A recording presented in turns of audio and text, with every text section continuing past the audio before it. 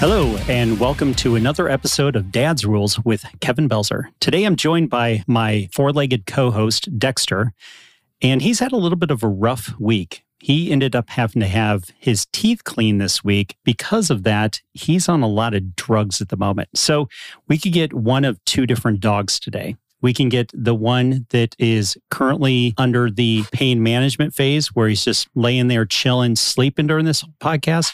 Or we could get the one that I'm seeing at my feet right now, the one that's jacked up on the steroids he's having, basically being a ravenous beast. So could be another interesting podcast. We'll see how this one plays out.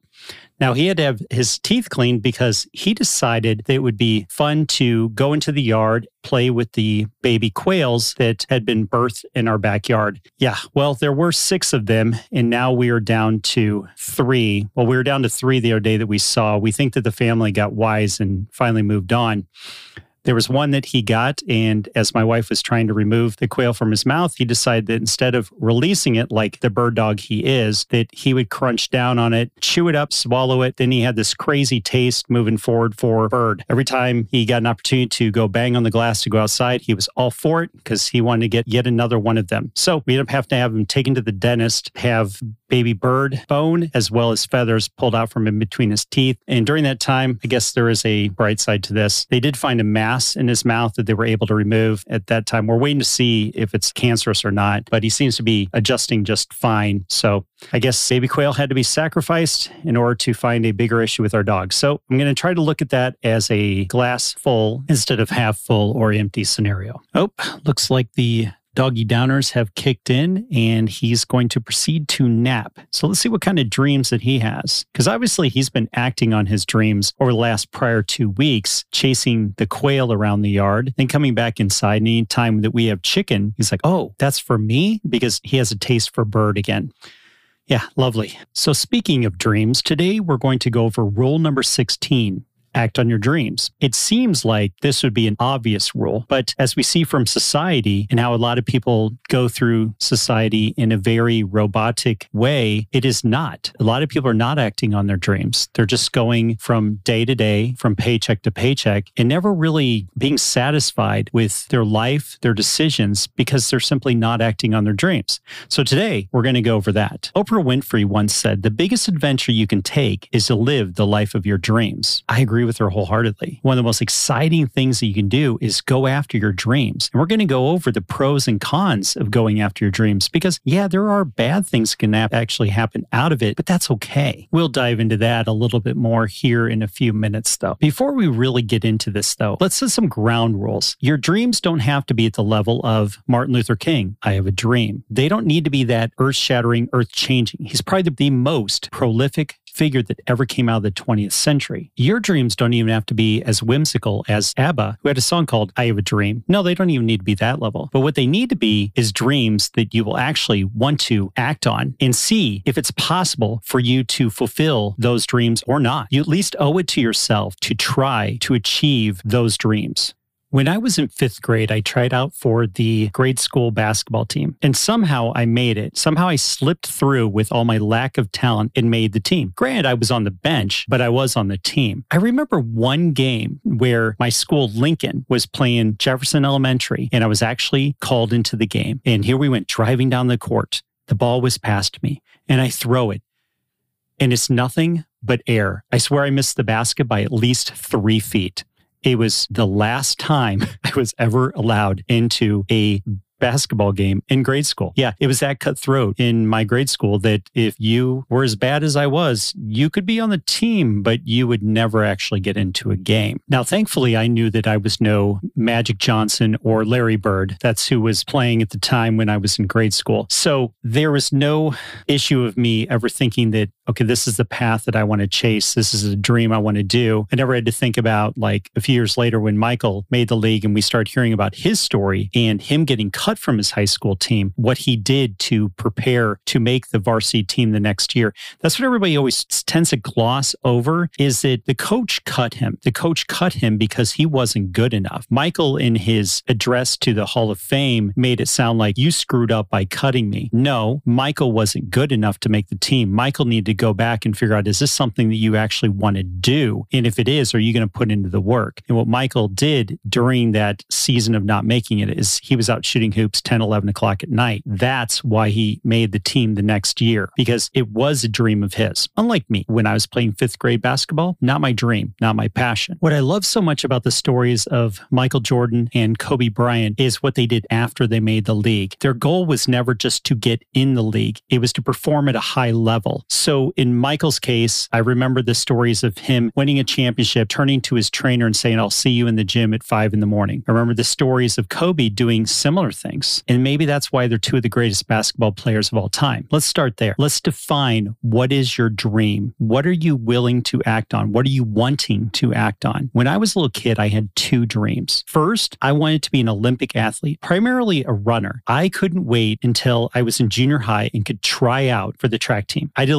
little bit of everything, from the 100 to the 200 to the long jump to the high jump, relay teams. I didn't know exactly what I wanted to do yet, but I knew that I wanted to go to the Olympics, something concerning track. So that's what I focused on. I went to state with the 4x100 relay team in 8th grade. That moment at state, we didn't win, but it did set off a spark inside. I was thinking inside, maybe I could make the Olympics. Catch what I said there. We didn't win, but it did spark something. It ignited something inside of me that wanted me to see if this was possibly something that I could achieve and be good at. That's what I'm talking about, acting on your dreams. Is it something that excites you? Is it something that you want to see? Can I be great at this? And even if I can't, am I going to be okay because I at least made the effort to see if I could? That's acting on your dreams. When I got into high school, I fell in love with the 400-meter race. I realized that that was the first distance that taught you endurance and perseverance. And it was not only a distance based on physical ability, but mental as well. I was okay in the 100 and above average in the 200 meter, but the 400 meter was the one that I felt with training and discipline where I could become great. What I remember most is the practice and the preparation needed to compete.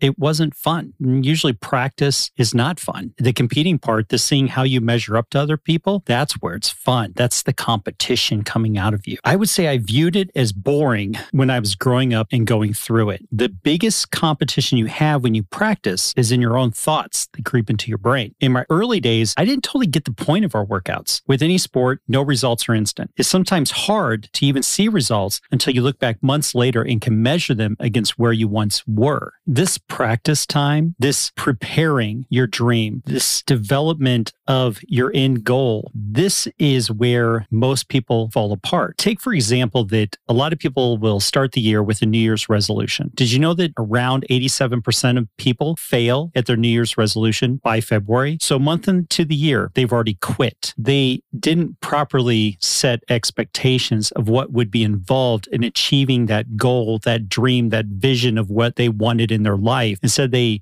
maybe set a crazy goal of, hey, I want to have a 6-pack of abs, yet they're 150 pounds overweight. Maybe it'd be better to go, okay, this first week, I want to lose 5 pounds. Start there. And then let's measure in a week. Okay, now I want to lose another 5 pounds. Or you're writing a book. Instead of going, I'm going to write a 600-page Stephen King level novel. Now, that is pretty daunting. As somebody that has written books, I can tell you that is just crazy. Even writing a 130 to 180 page book, which is where mine tend to range, there's a lot of work that goes into it. Instead, I break it down into, okay, today I'm going to develop an outline. I'm going to decide what topics I'm going to cover in this book. And then the next day is going to be, okay, I'm going to outline this chapter. How do I want this to flow? And I'm going to take it piece by piece rather than going, today I'm going to write a book. By the end of the day, I will have a book complete. It's just not realistic. So when you look at practice and competition, competition, you have to go, okay, what is my goal out of this? My goal is to get, like in running, okay, today I'm going to run 10 miles. I didn't even think about the next day. I set the goal for that day. That was it. Today I'm going to run 10 miles. Or I maybe planned out the week. Here's how the week's going to play out. Here's the rest day because of the meet, or a lighter day because there's a meet, and worked it that way. I didn't go, okay, I ran a 55-second 400. So by the end of the week, I want to run a 51. That's just not realistic. So you have to set proper expectations of what you want to get to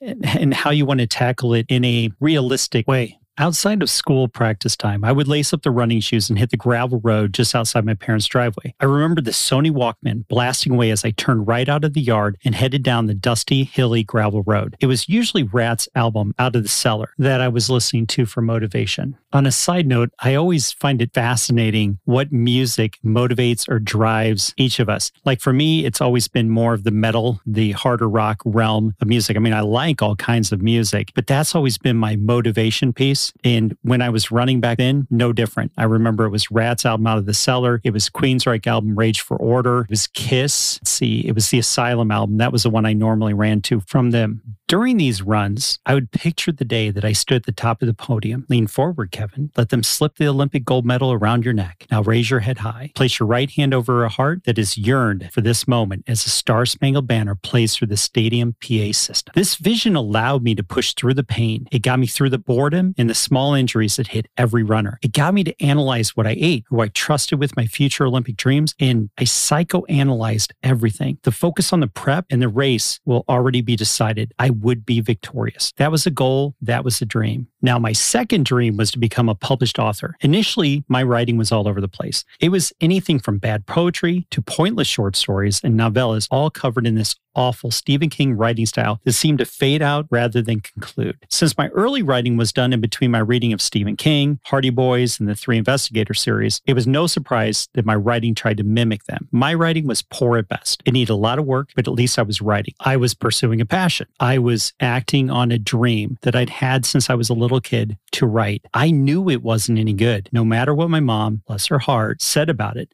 It was some of the most horrible drivel to roll across a keyboard as it wasted trees and inkwells. They could have been put to much better use, like coupons, jazzercise class promos, or lost dog/cat flyers stapled to telephone poles. I ended up burning the first story I ever wrote. Yeah, I'm not kidding. I really did that. My mom said it was good. I knew it wasn't and needed to move on from it, so I burned it up. I don't recall the exact details of it, but I remember it as a poorly constructed mystery surrounding a group of kids that solved crime that the grown-ups ignored. I was maybe 13 or 14 when I wrote it, and honestly, it was a total ripoff of the Three Investigators, so it's probably best to be burned anyway, because who wants a perjury charge against them? Not me, especially not at 13 or 14 years old. Now, that is the only thing I wrote that I purposely destroyed. Now I box the bad away. It taunts me from a yellow and black plastic tote tucked on a shelf in the garage. Now, shortly after that, I wrote a dystopian society series where all the heroes and villains were people from school. These stories were poor in quality, not even remotely realistic in any manner, but somehow entertaining. My friends seemed to get a kick out of their characters. We were all survivors of a nuclear holocaust and lived in the fallout shelter of one of our parents. I still have them in a box somewhere. My inspiration for writing them was that a friend was moving away and I wanted to pay tribute to him before he left. Different kids I went to school with were portrayed in other cults or gangs that survived the Holocaust. And the funny thing is that, we would kill people off in the stories, then bring them back in weird ways. I would say that it's just a feeling of mine that the parents now would have problems with what I wrote, but it was all in good fun and jest back then. Like, I killed off my best friends in the story and then brought them back as like robots. So they thought it was cool that they were now robots. Who wouldn't think that that would be cool? I've seen Terminator and Skynet and all that. So yeah, bring it on. When I finally did move on from that series, I had 4 completed and a 5th story that is still unfinished. It will remain that way. They were fun to write, but not very good. I was 15, almost 16 when I wrote them all. I remember writing the second book in a weekend. So that should give you some kind of idea of the pulp fiction quality they contained, because my friend that was moving, his date was changed. And I'm like, oh, cool. I can get another book done real quick for him to read before it. And I literally wrote the whole book in 48 hours. It's insane. Now, through all this, I was still learning my craft. I was searching for my voice. I was trying to find a direction in my writing that I could believe in and enjoy. But here's the thing. I was still acting on my dreams. I was putting action behind it. I wasn't just thinking about writing, I was doing it. I knew as a teenager it was not going to be good, but I knew I could learn through the craft how to get better, through all this writing that I was doing, how I could be fine-tuning and finding my own voice. Because like the early stories, the one that was a complete ripoff of The Three Investigators, that wasn't my voice. The early novellas around the Stephen King style, that was not my voice. But I needed to get it out there to realize that, hey, this isn't the direction I want to go in. This isn't going to be me. Okay, so that's the point I want to get across right here. Now, around this time, I wrote another book that can best be described as a coming-of-age story. It followed a group of friends who formed a band and compete in a talent show. The story outside of that was the real meat of the plot. The different struggles and quirks of the characters were a cool exercise in developing personality and depth. People felt more like, well, people. I look back at previous stories and could see I was changing. The story still had its thin parts, but I was progressing as a writer. Some of it was actually quite good. Now, all this time, I was still tinkering with short stories on the side as well as some poetry. I'll be honest, the closest thing I read to poetry now are the lyrics of songs. All this sits in a plastic tote almost 30 years later. Everything I've written prior, the unpublished stuff, it all just sits there. The notebooks were transferred from box to box as it got beat up from all the moves until, well, I got smart and went to a plastic bin that could be thrown on a shelf in the garage. Stephen King and Peter Straub co-wrote a book together around my sophomore into junior year. The co-author idea sounded pretty cool and actually fascinated me. So I approached one of my friends and we each would write a chapter. And the concept we did is that I would write a chapter, he'd write a chapter. We go back and forth. Now, the fun part of this exercise was not knowing at all where the other was taking the story. You wrote your chapter, handed it off to the other to continue however they wanted from where the other left off. It was an interesting experiment in writing. That story was the first one that I ever sent in to try and get published, and we got a rejection letter and didn't try again on that book with anyone else. There's obviously a learning lesson in that. Probably should have studied up on like Dr. Seuss and some of the others that sent it countless times to a myriad of publishing houses before they finally had one that said yes. So towards the end of my junior year, the writing took a more serious turn. I wrote a book that was very personal. It was pretty dark because that's where I was at the time. You can blame it on teenage angst. You can blame it on whatever you want. In the rewrites, I changed it up a little bit, but the original was very, very emotionally raw. And since it was written completely by hand and not typed, that is also in the black and yellow tote under its original title, Gotta Let Go. I later changed the title to The Life Worth Dying For. Yeah, it was all about these epic titles back then. I mean, I guess I kind of still am. I've got Dad's Rules for Being a Kick-Ass Adult, Dad's Rules, Get Off My Lawn. Those are pretty far out there too. Now, it happened to be where my head was at that time when I wrote The Life Worth Dying For. And not even having a pretty girlfriend was going to pull me out of the pain, real and imagined, that I felt. Although I've never tried to publish it since it was so close and intimate to me, I've always been proud of that one. Who knows? Maybe one day I will, send it through another polish and publish it. Okay, so let's fast forward all these years later. Time has passed, and I held myself back from action. I kept myself until recently from acting on my dreams. You go, what? How's that possible? You're writing all this time. Yeah, I was writing, but I wasn't going all the way through with seeing the dream come to fruition. I had boxes and boxes of books, of writings that never saw the light of day. Why is that? Until the idea for Dad's Rules, what held me back from acting on this dream of being a published author? Why don't we act on our dreams? Well, it's different. We're not acting on our dreams because it's different. It's uncomfortable from what we know. You are uncomfortable with it because it isn't in your normal realm. The brain's telling you it needs to be rejected. Your brain isn't playing by helpful rules either. It is filled with cheating and will stack the deck against you. It lacks knowledge. Your subconscious needs more information. Initially, it is white noise that is searching for the reason to say no to your new adventure. The only thing your brain understands is that this is outside normal activity and fits no predetermined patterns or choices you have previously made. The flight factor in your brain kicks in. You can't do this or can't do that. The logic is so cool and calculated. Since you've never done it, logic states it can't be done. You need to get away from this idea as fast as possible. Something may be different, but so what? Everything is different until it isn't. That sounds like something Yogi Berra would have said. Choosing a different path is scary until it isn't. Again, sounds like a Yogi Berra saying. Once you take a step towards it and actions kick in and different no longer feels so scary, it is just, different. Another point, this is uncharted territory. Since you've never done this, how can you possibly think that you can succeed?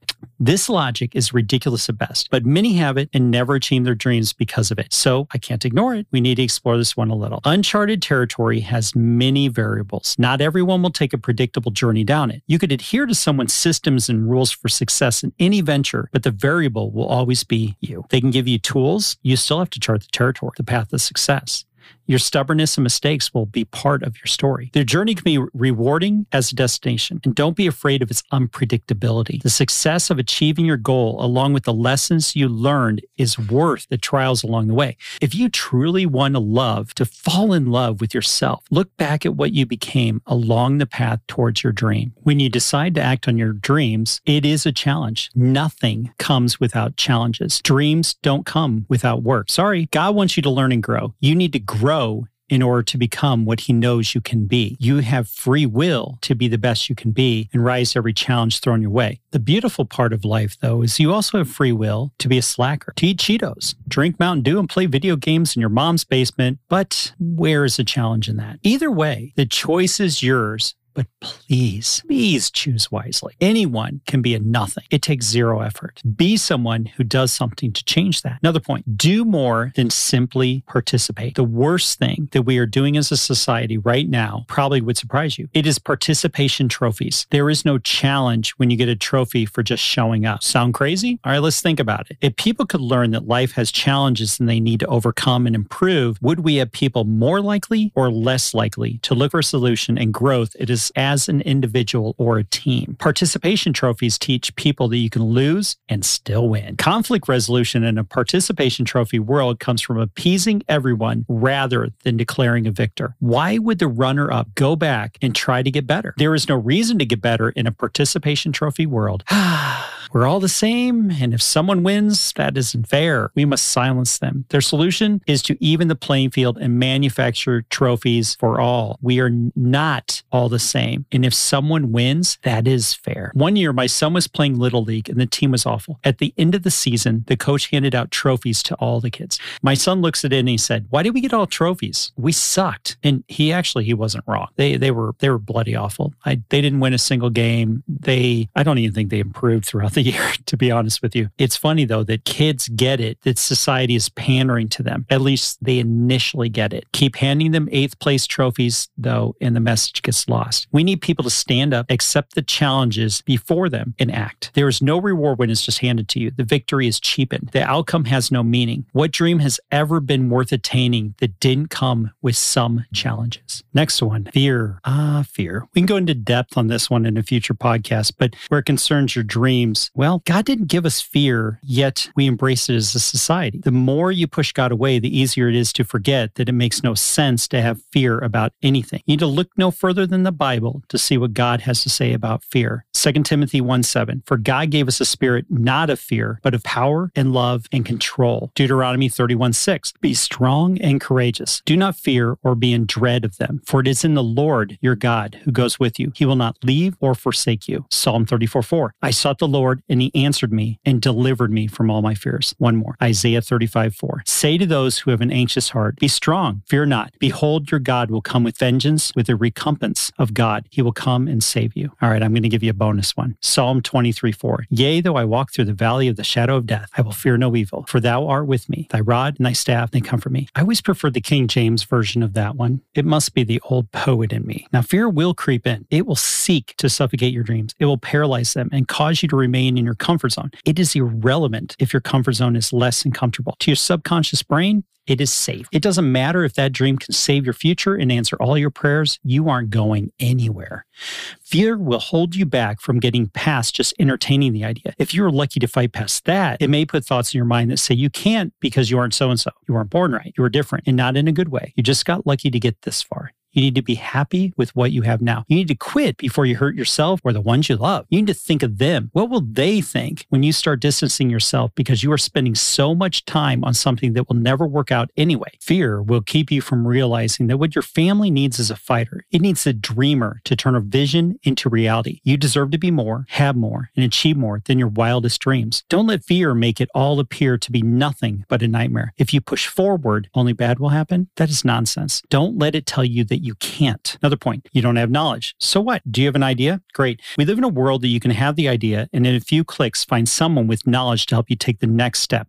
Someone that has the missing pieces of the puzzle that can just be a few clicks away. When I decided to get in real estate, I didn't have a clue what that meant, what it looked like. I knew I needed to change a career. The company I did research on said they would teach me. When some of the teaching fell short of what I needed, I looked online for others that could help me. I turned to books that could teach me. I didn't give up. Every dream starts at the beginning. That has got to be another Yogi Berra saying. That idea is raw. It needs to be shaped into its true self, which will take some knowledge, planning, and thought. That is great. Take that dream, the idea you have, and see if it can go anywhere before moving on. Acting on your dreams will require some work. You have the idea, put some work into it, and either develop the knowledge or find someone that has it. Pool resources if necessary. Another point, being scared. Similar to fear, but this is worth covering another way. How will others think? I am scared to disappoint them. Before going down yet another rabbit hole, talk to them. Tell them what you were thinking and get their thoughts. Rather than being scared of what others think, it is best to reach out. A couple things will come out of this. You will find out if they wish to hold you back or help you move forward. Some of our biggest enemies and the ones that destroy our dreams are those closest to us. Personally, I think it is best to see where they stand before I hear a voice whispering or yelling at me later that they knew I would fail. People closest to you will expose their true selves. I wish I could tell you this is easy to overcome, but it will play with your head if they aren't on your side. You'll have a big decision to make at that moment. Do you believe in your dream more than you value their opinion? Will you move forward in spite of their negativity towards your dreams and goals? Or are you scared to possibly go on without them in your life? No one needs the negativity, but you must decide. The pressure of what others will think plays tricks in your mind. On the flip side, people will also surprise you. Some of your biggest allies could be right around you. They have been waiting to cheer you on. Let them. Acting on your dreams will require work and be frustrating at times. There's nothing wrong with having encouraging voices around you. Who wouldn't like to have their own cheer team? One thing you need to understand about those closest to you and the negativity they may have towards your dreams is that they may have underlying issues of their own. Some failed, and they don't want you to go through that as well. Others never gave themselves an opportunity to fail. You may have some successful people as well that you confide in that are making sure that you have all the facts and truly want you to succeed. Don't be scared to get counseled. Just make sure the advice is of sage level quality. Another one, age. Oof. The publisher of my first book recently posted a photo on Facebook. It showed him sitting with a man that was 91 years old. He was publishing his first book. The timing of that post couldn't have been more perfect as I had just started writing this chapter. You're never too old. As long as you're breathing, it is never too late to act on your dreams. That photo told me to never ever give up on my dreams. Never give up on the opportunity to be better and do more with this life. There's no reason to ever say that time passed you by. You have a gift that can touch so many. Your life has purpose. God gave you dreams, so go act on them. What if you never acted on them? All of those ideas got left in a box in the garage or the corner of your office, like my awful early attempts at writing. You live your life filling it with could have, should have, wish I had, but the reality is that you will walk this planet upwards of 120 years. So why would anyone stop acting on their dreams at 30, 40, 50, 60, 91? What then? Do you just sit there waiting to die? That right there is expert level stupid. Keep going until the last breath leaves your body. And for you, those of you out there that are younger, please don't make that an excuse either. You're never too young to start acting on your dreams. So don't say, well, I'll do it later. I don't have experience. Look, go out there and start putting the effort in to get the experience needed to achieve your dream. Earlier is the better. You know, it's the guy was 91 that published his first book. I bet he wished he'd done it earlier. I'm still glad he did it, but I bet I'd place money on it that he's like, man, I wish that I'd embraced that dream and acted on it earlier. You don't want to have that reflection later on in life. Earlier, I mentioned that book that was sent into the publisher. It was called The Blue Highway. I remember that I sent it to the same publisher that published Douglas Adams' Hitchhiker's Guide to the Galaxy. I figured that since his book was bizarre, that ours would be perfect for them. It was definitely bizarre. It was rejected by the publisher. The publisher was right to do that. Please don't send them hate mail 30 years later. The person that rejected it probably doesn't even work there anymore, so it would just be confusing to them now and add unnecessary mama drama. Besides, they were right to reject it and probably did me a huge favor. Acting on one's dreams will come with rejections. That is life and part of the process. That book that Scott Wheeler and I wrote wasn't that good. I had a lot to learn still. Because they rejected it, I went back and looked it over again. The biggest lesson I learned was it was okay to hear no. If the idea is flawed, it needs to be fixed or discarded. I know I'm still learning and growing as a writer writer, but I can guarantee that I'm 1,000 times more the writer than I was back then. Something else that I learned was to stand back up and try again. Keep writing. I need to fine-tune my craft and find my voice. I need to figure out what I was passionate about that others would see as well. Act on your dreams. Expect obstacles. Anticipate the negativity from inside and outside so you're prepared to brush it aside. Push forward no matter what. Remember to keep pushing forward. When it gets tough, keep pushing forward. Don't stop. You were made to live the life of your dreams, but you must take the action. It is up to you. The world needs more humans who take their dreams and act on them. Go be one of them. Wow, that is a lot of meat with them potatoes. There's a lot to go over there. We're just under 30 minutes on this one. So we're going to wrap it up. Another episode of Dad's Rules in the can. If you want to pay me for how much you enjoyed this, simply share and subscribe. And as always, share to friends and enemies alike. If you want your enemies to get better, you're going to have to pass this on to them. I'm Kevin Belzer. Thanks for tuning in to another episode of Dad's Rules. Until next time, go out and be the kick-ass adult I know you all can be.